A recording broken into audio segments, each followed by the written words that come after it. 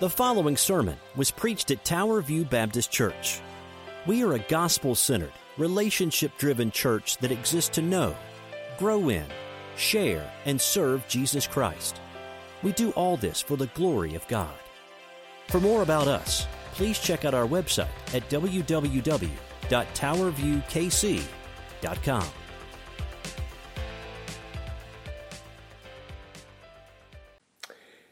Well, good morning. This is Pastor Darren Smith here at Tower View Baptist Church, and we are gathered here today, and we're grateful for you today as we come to study God's Word here on this Lord's Day. And if you're watching this for the first time, we especially want to welcome you. It's good to have you with us. We're so grateful that in God's good grace that you could join us this morning. Our website is towerviewkc.com, towerviewkc.com. We are in the Northland of Kansas City, just up the road from the World of Fun entertainment area.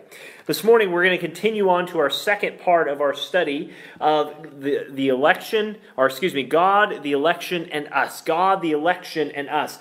And last week we said that it's appropriate at times to come through and to have studies that are, if you will, right out of the pages of the newspaper. The newspaper or the news, whatever, does not drive what we preach, but it is appropriate at times, pastorally and even as a church, to look at things that are current events, that are relevant, or whatever you want to call it, because these are things that are affecting all of us. And so, as we go through this study, and we plan to do this through the Sunday preceding the election, so through Sunday the 11th, November 1st, we will do all of these studies, and they will be different. They'll be topical studies. They're not all word for word or verse by verse, but they will be the main point of the text, and they will have what God has told us about what we are to do, how we are to prepare, and how we are to be ready to handle ourselves in seasons such as this. Well, I invite your attention then to Daniel chapter 5. Daniel chapter 5, as we look at God, the election, and us, part 2. God, the election, and us, part 2. You know, this is a very famous story here in Daniel chapter 5. It is what you might call the handwriting on the wall. And as we go through this time, this is a story that many of us know very well. It's about King Belshazzar. It's about his last night even, as we will see. But the handwriting on the wall, we use that phrase a lot. And throughout the centuries, that handwriting on the wall has been something that we have seen in the lives of many people. You know, one of the classic movies is The Godfather, the first and second. And in Godfather 2, there's a scene where the Godfather, Michael Corleone, played by Al Pacino in one of his famous roles, is in Cuba sealing a deal with the Cuban governments that will result in massive wealth for his family back in the States. But Michael has some idea of rebel activity that's caused him concern. But he's told not to worry because he's told that the Cuban government has everything under control. And then suddenly at a very large gala, The Godfather 2 portrays this breaking in by the Cuban government because the rebels will soon have control, and they're trying to usher all these famous people out of Cuba before the rebels take over. Pride, arrogance, and a sense of indestructibility caused in that movie, fictitious as it is, what we would say they ignored the handwriting on the wall. So in Daniel 5, there's another instance of handwriting on the wall, but this could not be ignored about what was about to happen. Because what King Belshazzar sees as we look at the second study of God, the election of us, is literally handwriting on the wall. And the message that God wrote would soon become clear, and its promise would become evident, because Belshazzar was going to be called to the carpet on that night before God. And any time, in any way God speaks, we should listen very carefully. And so in the flow of the book of Daniel, Daniel 5 kind of comes out of nowhere. There's no connection to chapter 4, where we are told that in verse 37 that the King of heaven and all his works are right and just, and all his ways are good. And so we deal with King Nebuchadnezzar in Daniel 1 to 4, and suddenly here in Daniel 5 we meet King Belshazzar. So what is this all about? Well, let me just give you some history here. Nebuchadnezzar died in about 562 BC after serving for 43 years. And Nebuchadnezzar's son followed his father on the throne. But he was assassinated by his brother-in-law, who reigned for about 4 years. And then that guy was liquidated within a month. And it seems through all this, Belshazzar, who's in Daniel 5, just raises up out of nowhere. And so you have to understand that God has raised this ruler, Belshazzar, Daniel 5, second verse or second installment of our study, for a time like this. And Belshazzar is now the de facto king, and he's now ready to serve. But friends, as we saw last week, as we studied through some of the book of Daniel and other places, we saw that God raises rulers, that God controls rulers, and thirdly, that God uses rulers. And today we're going to continue on that study, because we want to see how Daniel, a faithful man of God, responds under a pagan king as God literally writes on the wall and tells that king his future. And that is our big idea today along that line, is that God alone is sovereign. He rules the rulers of every nation. He judges its judges, and history is his story. And so God is sovereignly in control here. He's moving Babylon forward as he moves history forward. Yet Daniel, a faithful man, is called to serve under a wicked pagan king. And I believe what Daniel experiences and how he responds is how we too should be responding in a time like this in hashtag 2020, especially in America as we face another election. Let me be absolutely clear.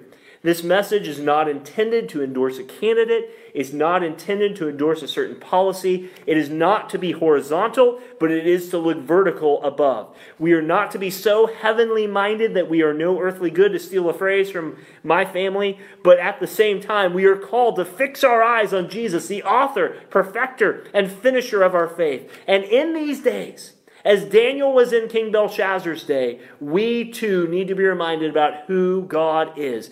God is sovereign. He rules the rulers of every nation. He judges its judges, and history is his story. So we are going to continue our study of what this means for us and what it means for our faith. We looked at last week again that God raises rulers, number one, God uses rulers, number two, and God controls rulers, number three. And now, number four, as we get into Daniel chapter 5, God examines rulers. God examines rulers. We won't have time to read all this text. There's quite a few verses in here, but we will hit the highlights. But I want you to see this in verses 1 to 4. I want you to see this. Is that King Belshazzar, it says in verse 1, made a great feast for 1,000 of his lords, and drank wine in front of 1,000. And Belshazzar, when he tasted the wine, commanded the vessels of gold and silver that Nebuchadnezzar, his father, had taken out of the temple, and brought the king and his lords, his wives and his concubines, that they might drink from them. Then they brought in the golden vessels that had been taken out of the temple and the house of God in Jerusalem, and the kings and lords and wives and concubines drank from them. And they drank wine and praised the God of gold, silver, bronze, iron, wood, and stone. Look, there's a lot of bad ways to get on God's bad side, but stealing the things that God set apart for his purposes and using them for ungodly purposes is probably near top of that list. And the last Babylon king, Belshazzar here, decided to throw a big party even as his kingdom is literally about to fall. This is like an army surrounding Washington, D.C., and all the bigwigs of Washington, instead of trying to fight that army, just throw a party anyway. And it's not even really a party. It's for thousands of his lords. And he set the example of drunkenness, Belshazzar did that night, sensuality, and revelry on a night that should be a faithful night. They're basically living it up for eat or drink before tomorrow they will die. What a fool Belshazzar is here. But his foolishness did not stop there. He decided to add blasphemy, mockery, idolatry, and sexual sensuality to the list in Daniel chapter 5. And while he is drinking and getting drunk, he commanded that those vessels that were set apart by the Lord for the Lord's purposes to be used in a mockery way. And so Belshazzar is not doing well. And as we look at this point number 4, continuing on from last week, God is examining the rulers. And the spiritual and theological significance of this cannot be overstated. This is an act intended to mock the God of Daniel, the God of the universe, and to celebrate the gods of Babylon as being superior. You know, we do that in America all the time. We have coins, and I'm a coinless guy most times, but we have money that's printed in God we trust. Yet our nation, yet our people, even our church folks live in opposite of that almost every day. And so it is here. Appearing in public and drinking with his guests was not a protocol for the Babylonian king, but he wanted to live it up one more time. And God examined his actions. God knew his actions. God was aware of his actions so much that Belshazzar was going to be weighed in the balances. And we'll find later he was found wanting. And his royal guests, he was a polygamist, and his concubines, basically his human sex toys, all joined in the raunchiness of that evening. I'm using specific words here because you need to understand the gravity of the situation. Perhaps Belshazzar was trying to win the favor of the false gods. We don't know. But Proverbs 6 puts it this way about his behavior and everyone like him. It says in Proverbs 6:12 through 15, it says, a worthless person, a wicked man goes about with his speech, crooked speech. He winks with his eyes. He signals with his feet. He points his finger with perverted desires, continually sowing discord. Therefore, calamity will come upon him suddenly. In a moment, he will be broken beyond healing. Friends, there is the truth. That even rulers that we are called to serve under, even rulers that God raises, God uses, God controls, God is examining them. Sometimes, just like the psalmist, we cry out to God, God, why is this wicked person getting away with this? God, why is this politician having this go on? Why don't you just step in, God? And Christian, you need to be reminded, just as Belshazzar here in verses 1 to 4 was living it up in front of God and his holiness, and especially those things that he had set apart for his service, God knew what Belshazzar was doing. In Isaiah 47:10 and 11, it says this. It says, you felt secure in your wickedness, and you said in your heart, no one sees me. Your wisdom and your knowledge lead you astray, God says. But you said in your heart, I am, and there is no one beside me. Friend, there is no wall so high, no human accomplishment so great, no powerful person so powerful that is secure against the judgment of God. Belshazzar is about to learn this to be true, and Christian, you should take stock of that. No matter what person God puts in our midst, whether they're state, they're local, they're municipal, they're federal, God will see his people through. Christian, don't forget, Christians have served under some nasty kings before and still come out okay. Belshazzar is lurking in all of our hearts. We all want to live it up before we die in this life, but we all need God to deliver us from it. And Belshazzar is being examined by God. God examines rulers, and that should be a comfort to us, Christians, because nothing that goes by in this life will not be accounted for on the last day of judgment. And we might not see the results yet, but I guarantee you God will bring it to pass. So from last week, God raises, God uses, God controls rulers. Daniel 5, 1 to 4, he examines rulers. But now notice Daniel 5, 5 through 9, point number 5 here. God confronts rulers. God confronts rulers. You see there in verse 5.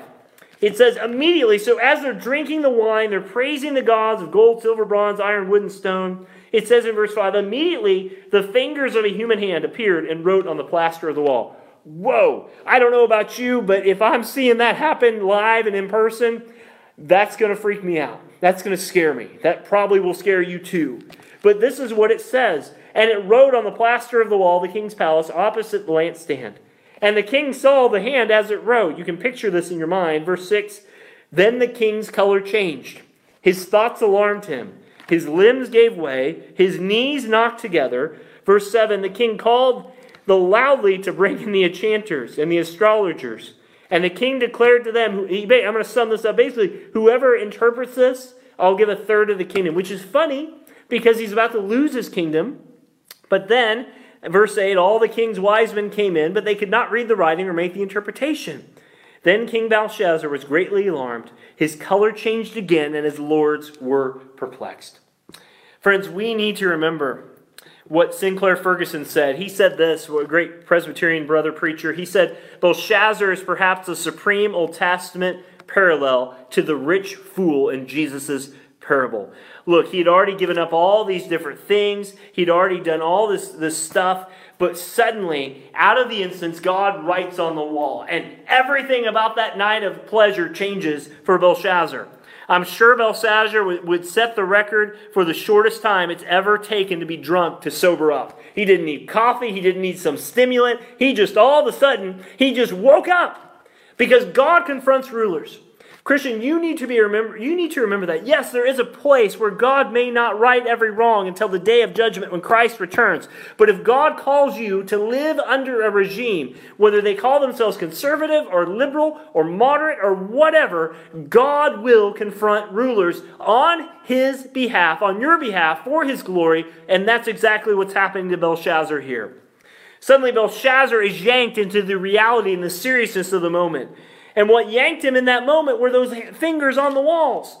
Verse 6 says 4 things, and I wrote these down. His color changed.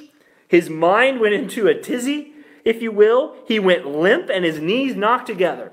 It's kind of like a man who thinks he's ready to get married, who stands at the altar and who stands there and kind of thinks, is this really what I want to do with my life?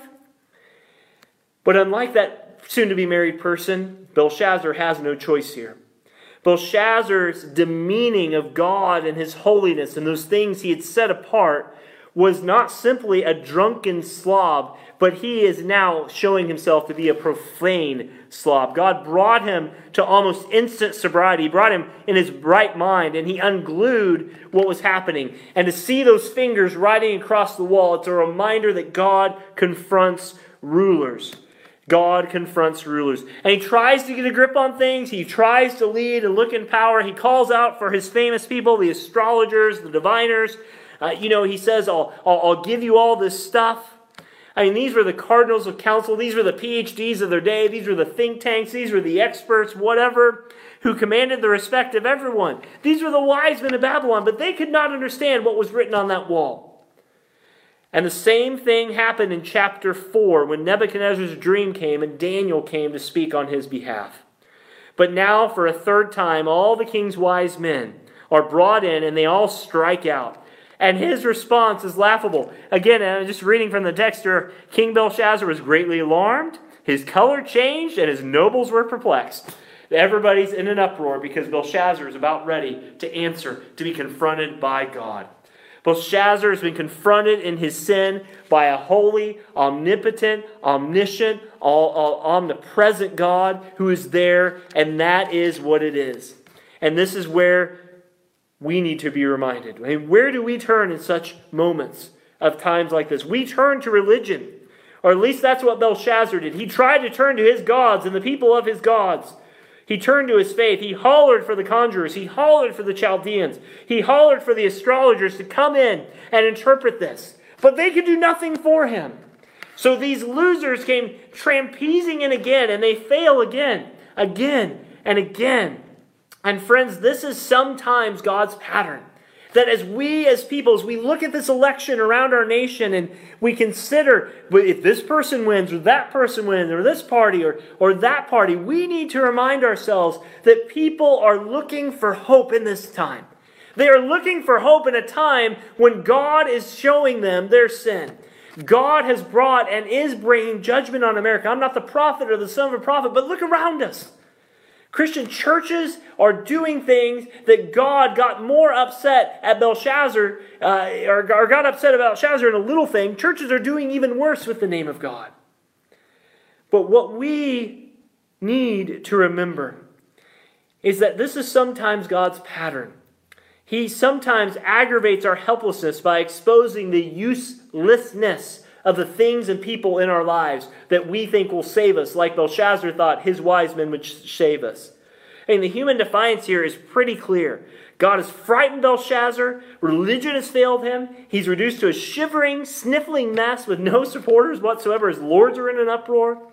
He's therefore on the edge of the abyss. He's under God's judgment. God raises rulers. God uses rulers. God controls rulers. God examines rulers. But you better believe God also confronts rulers.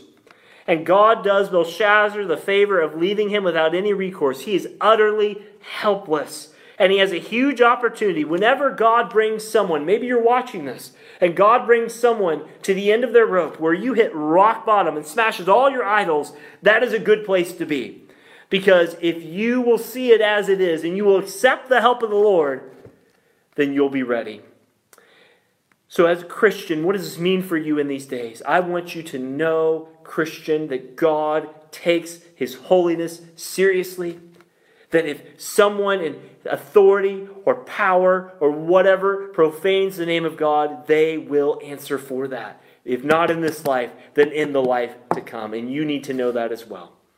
So God raises rulers, He uses rulers, He controls rulers, He confronts rulers, He examines rulers, and I think we're on number 7 now, God gives discernment. God gives discernment. Notice that here, starting in verse 10. And we've kind of gotten to this crisis moment. Belshazzar is in prosperity. He's mocking God. There's now the handwriting on the wall. The magicians are summoned. They fail. And the turning point is that Daniel is remembered. Look at verse 10. And it's not Belshazzar who comes to this conclusion. Verse 10 tells us that the queen, because of the words of the king and his lords, came into the banqueting hall. And the queen declared, "O king, live forever. Let not your thoughts alarm you or your color change." How quickly that word spread. "There's a man in your kingdom in whom the spirit of the holy gods, and in the days of your father, Nebuchadnezzar, light and understanding, wisdom like the wisdom of the gods were found in him. And King Nebuchadnezzar, your father, the king, made him chief of magicians, enchanters, Chaldeans, and astrologers, because an excellent spirit of knowledge and understanding to interpret dreams and solve problems were found in this Daniel. So now let Daniel be called, and he will show the interpretation." Friends, I want you to know that God gives discernment. God has brought Belshazzar to a point where he now sees the need to finally come to the place where he is going to answer for what is ahead of him. Is he going to fear God, or is he not going to fear God? And so, hearing that loud cry, the queen comes throwing in. He does everything here. And then Daniel is finally brought before the Lord. You pick that up in verse 13. Then Daniel was brought in before the king. The king answered and said to Daniel, "You are the Daniel, one of the exiles of Judah, whom the king my father brought from Judah. I've heard that the spirit of the gods is in you. Now, the wise men, the enchanters, have been brought in, but they could not show the interpretation of the matter." Verse 16, I'm skipping a little. "But I have heard that you give interpretations and solve problems. Now, if you can read the writing and make known, you shall be clothed with purple and have a chain of gold around your neck, and you shall be the third ruler." Look, sometimes, guys, God gives discernment. And even in His wickedness, even in His fallen wickedness, God gives discernment to leaders. And Christian, you ought to pray for that. 1 Timothy 2 tells us, as we briefly read last week, that we are to pray for all those in authority above us, rulers and kings and emperors. We are to pray for their wisdom, even if they're not Christian, because God can still bring them to repentance. In fact, that's what 1 Timothy 2 says, that all would be saved, that all would come to know Him. And this is common grace. Even in a moment of utter helplessness, God still throws a lifeline out to Belshazzar. Now, we know the end result. We know that his fate is pretty much sealed. But God is giving Belshazzar an opportunity to hear once again about the majesty of God. And that's why you pray also during this season. No matter who leads us in 6 or 7 weeks, Christian, here in America, you need to be praying for your leaders. You need to pray for the gospel to be clear to them. You need to pray, even if they claim the name of Christ, whoever it is, local, state, federal, you need to pray that God would, 1, if they're not a Christian, that they would be, or 2, if they are, that by His Spirit they have wisdom and discernment to lead their people in times such as this. That's what it's about. Because, Christian, do you realize God is all-powerful? Amen, we know that. He can do anything. God can do anything He pleases. He's in the heaven and He does whatever He pleases, is what Psalm says. But we also have to remember that the advancement or not the advancement of the gospel in our land and in other lands is sometimes contingent on the leaders allowing things to happen. You need to pray for wisdom for leaders to give opportunity for the gospel. Look, the gospel can be preached whether it's allowed or it's legal or not legal, but you pray for wisdom. You pray for open doors for leaders, that they have discernment. But God does give discernment, and Belshazzar, here in a positive light, with the help of his queen, actually sees that through. So God gives discernment. He also blesses rulers. I want you to see that here in verses 17 through 20. Daniel's response is not respectful, but it is direct. He basically says, well, let's read it together. Verse 17, then Daniel answered and said before the king, let your gifts be for yourself. Daniel basically says this. He says, keep your stuff, give it to someone else. I don't need it. I don't want it. And he goes on. He says, and give your rewards to someone else. But, O king, nevertheless, I will read the writing to you and make known to you the interpretation. O king, verse 18, the Most High God gave Nebuchadnezzar, your father, kingship and greatness and glory and majesty. And because of the greatness that he gave him, all peoples and nations and languages trembled and feared before him. Whom he would, he killed, and whom he would, he kept alive. Whom he would, he raised up, and whom he would, he humbled.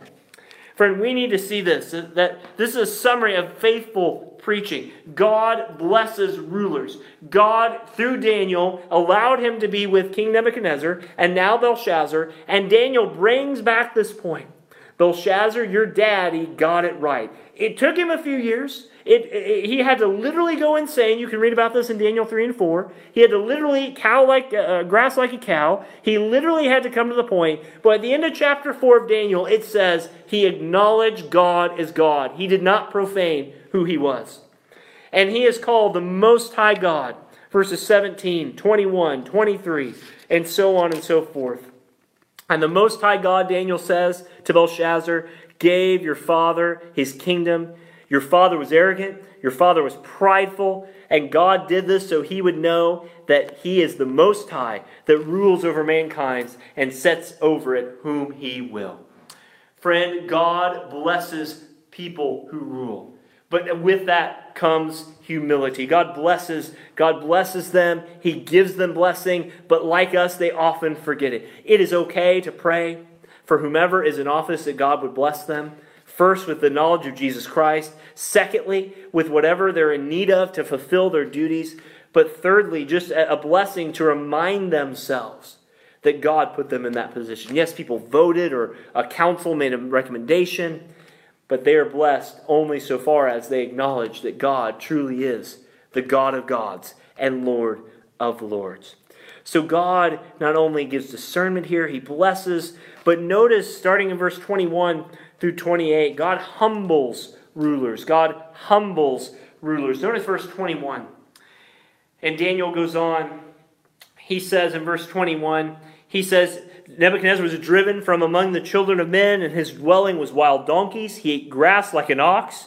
And you, his son, verse 22, Belshazzar, have not humbled your heart, though you knew all this, but you have lifted up against the Lord of heaven, and the vessels of his house have been brought together. And he says, you and your lords, your wives, and your concubines have drunk wine from them. And he says, you have praised the gods of silver, gold, bronze, iron, and wood, and stone, which do not see or hear or know, but the God in whose hand is your breath, and in whose all your ways you have not honored, Belshazzar. Then, verse 24, from the presence of the hand was sent, and the writing was inscribed. And I'll stop right there for just a second. Belshazzar knew better. Belshazzar knew better. Friend, no leader can ever claim they do not know better. God has given them eternity, Ecclesiastes says, in their hearts.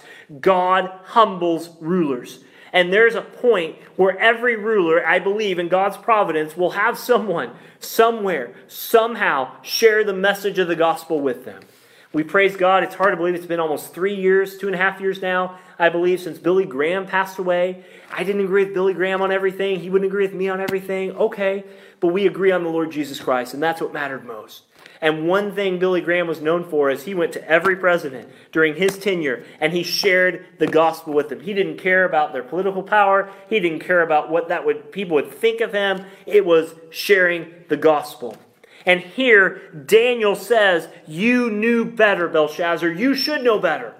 You are more responsible than your father. You have blasphemed and mocked him. You've taken the things of the Lord. You've turned it into a show. And now you are going to pay the price for it. He's been humbled. Therefore, the Most High God has exposed your sin. He's weighed your evil. He's weighed your actions. And you are found wanting. Christian, God will raise rulers. God will use rulers. He will control rulers. He will confront rulers. He will examine rulers. He will give discernment to rulers. He will bless rulers. But he will also humble rulers. And you need to see that. Christian, sometimes the court of God seems to move slower than the courts in America. And that's saying a lot. But you also need to know that these rulers will be humbled. But you hang tight, Christian.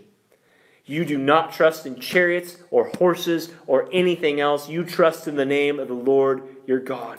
No matter what happens to the ruler, and by extent, all those to whom he or she leads, Christian, your hope is in the Lord. Yes, the humbling of a ruler of a nation can have drastic effects on that nation.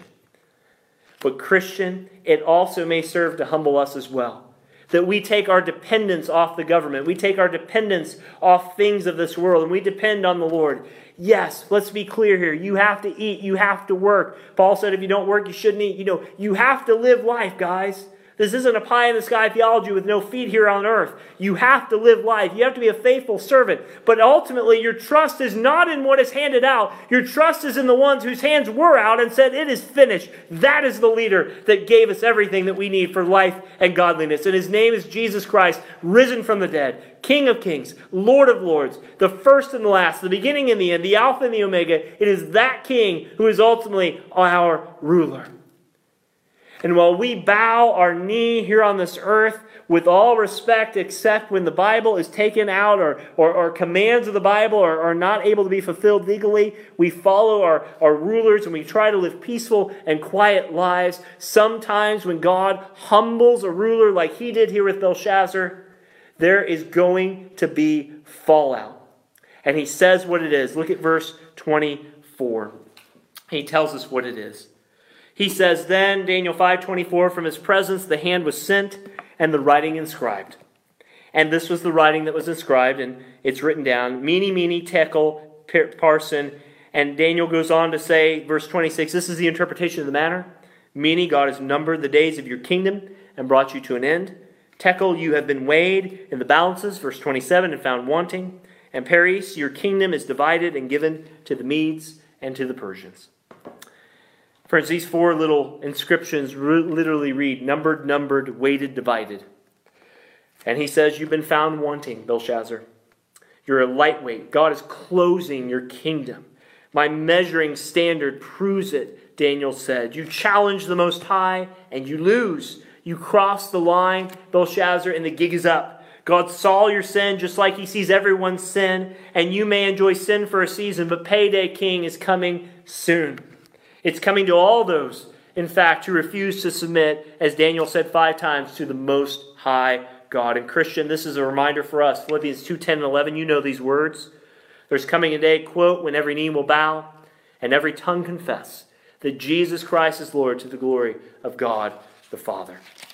Look, Christian, you need to know that God is going to humble rulers someday. God is humbling, God will humble, and God has humbled people that he raises up. But it doesn't mean you can't live underneath them. It doesn't mean you can't be in the same country. Friend, this world is never going to have a perfect political system. God may be calling you here to America, Christian, during this time, for such a time for you to be the bold missionary you're supposed to be, the ambassador that we're supposed to be for him. In the humbling of a nation and the humbling of a ruler, it's a reminder to God's people where our trust lies. And I asked this last week, but are you in more angst over who's going to be president next? Or are you in more awe about who is already your king? Please let me be clear. This is not anarchist message. This isn't a, go and don't obey the law sort of thing. Let me be clear again. And in the coming weeks, again, we're at the 50,000-foot view. We're coming down to 40,000 foot. All this is practical, but we're going to get to those questions in later weeks. What about, should I vote? Should I do the, we'll get those. We'll try to answer those. But you need to see here in this story, you need to see that God has called us to follow the leaders so long as those leaders are following what the Bible says. When they cross that line, we are okay biblically to say, you know what? I must honor God, as Peter and John said, Acts 4. I must honor God rather than men. And so it is. And finally this, and let me go through this list from last week until now as we close. God raises rulers. God controls rulers. God uses rulers. God examines rulers. God confronts rulers. God blesses rulers. God gives discernment to rulers. God humbles rulers. And finally here in verses 29 to 31, God judges rulers. It is interesting, if you were to go back and read Daniel 2, 3, and 4, that each of those chapters ends with some type of confession, some type of repentance, some type of, oh, Lord, I'm sorry, But there's none of that here in chapter 5. As we get to the end of Belshazzar, it's like the lights have been turned out, the party's over, the band has gone home, and they don't need to come back ever because the Most High God, He's taking Belshazzar out and setting up a new monarch named Cyrus, here identified as Darius the Mede. Belshazzar shows no signs of repentance for his arrogance, his blasphemies, his idolatries, his pride, his sensualities. And like wicked King Herod, who murdered John the Baptist, it says in Mark 6:26 that King Herod was exceedingly sorrowed because of his oaths. But to save face, he had to keep his word. And how often it is that our words come back to bite us. Look at verse 29. It says, Then Belshazzar gave command, and Daniel was clothed with purple.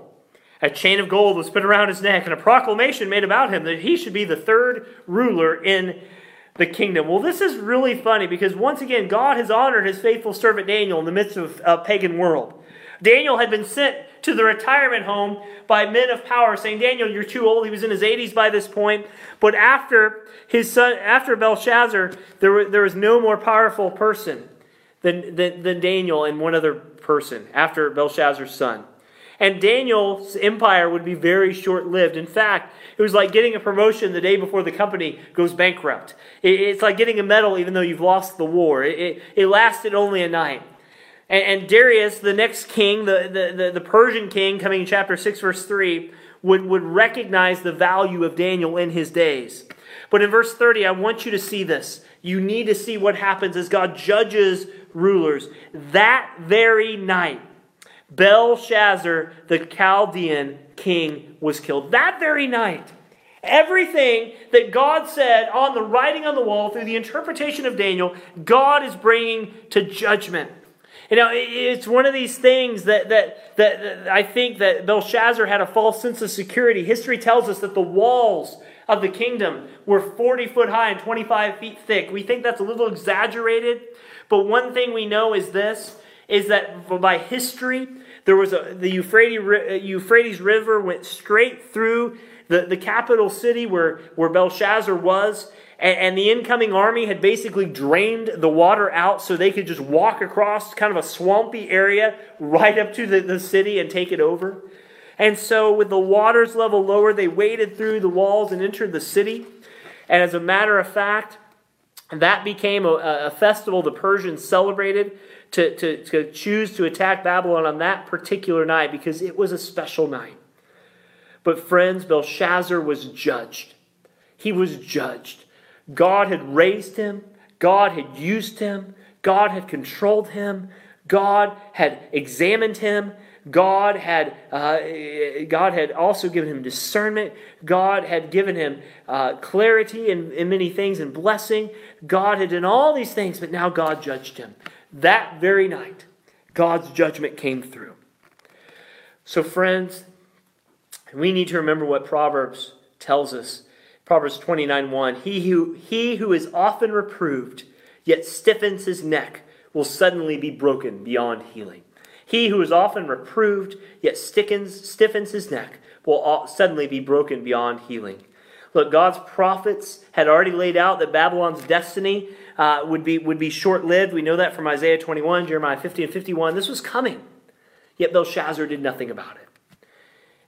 And friend, we need to see that from the beginning of a calling of a ruler to the end where they are judged, God is sovereign over them. He judges their judges. He rules their rulers. His history is His story. He is the sovereign God.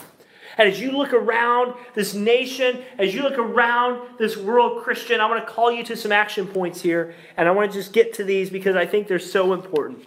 You should have humility. If you know Jesus, we should be the most humble people in a time like this. There's no difference between us and all the sons and daughters of Adam. We were once lost. We were once blinded by our sin. We were once those who, it was said, there's nothing good in us. And we are equally corrupt. And as we look around, we need to remember that these times, any time that the nation is in turmoil, should humble God's people to pray, to share the gospel, to love one each other and one another well, to go back and look at our Bibles and say, you know what, there's some things in here, Lord, you've told me to do. You've prompted me by your Spirit, but I've not yet done. You need to do that in times such as these. Friends, but these times should also be, as crazy as they may seem to you in the coming days, an encouragement. We should be encouraged that God remains in control of history. Can I say it again? History is His story. Even in the darkest days, when things seem to be going contrary to everything Christ calls us to do, let us remember that God is on His throne and He is working out, as Romans 8:28 says, through unsaved rulers, through rulers who don't want anything to do with Him, through the Belshazzars of our day. So let us have faith. Let us relax in the sense that we are in bigger hands than anything else this world could bring. So it should be humbling. It should be encouraging. It should give us, number 3, faith in God. We should look to God. We're not focused on the White House or who's not in the White House or who is in the White House.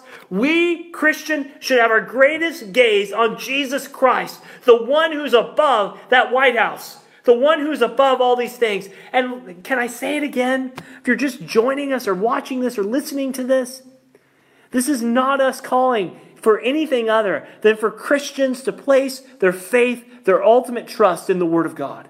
That's what it's about. And that's what it's about. The more we look at our rulers, the more downcast we become and the more whiny we get. Let us know that God is working. He has a plan. He has a purpose. So we should be humbled. We should be encouraged. We should have faith in God. Finally, let us praise God.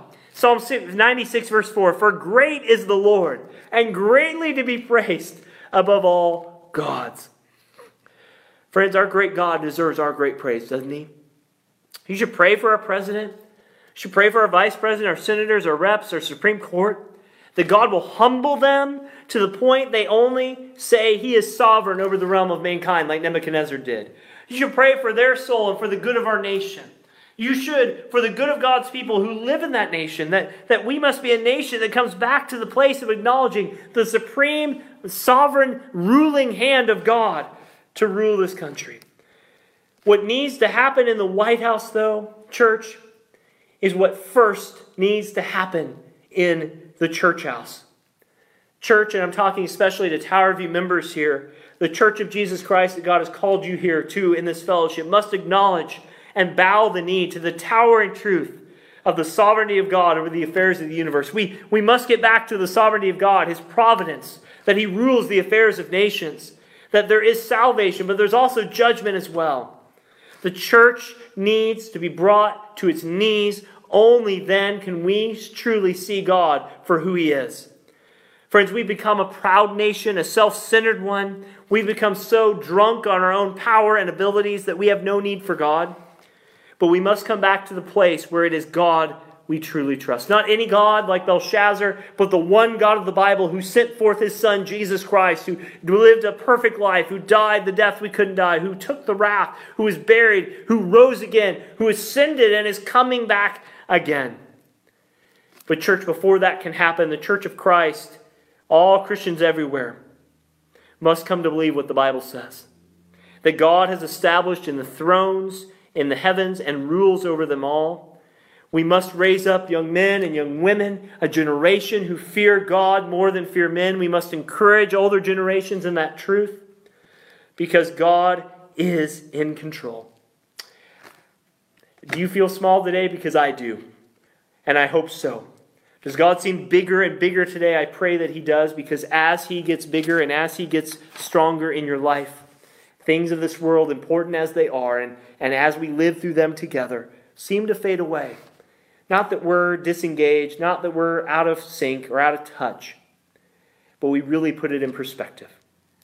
Do you believe in a God that raises rulers, uses rulers, controls rulers, confronts rulers, examines rulers, gives discernment to rulers, blesses rulers, humbles rulers, and judges rulers?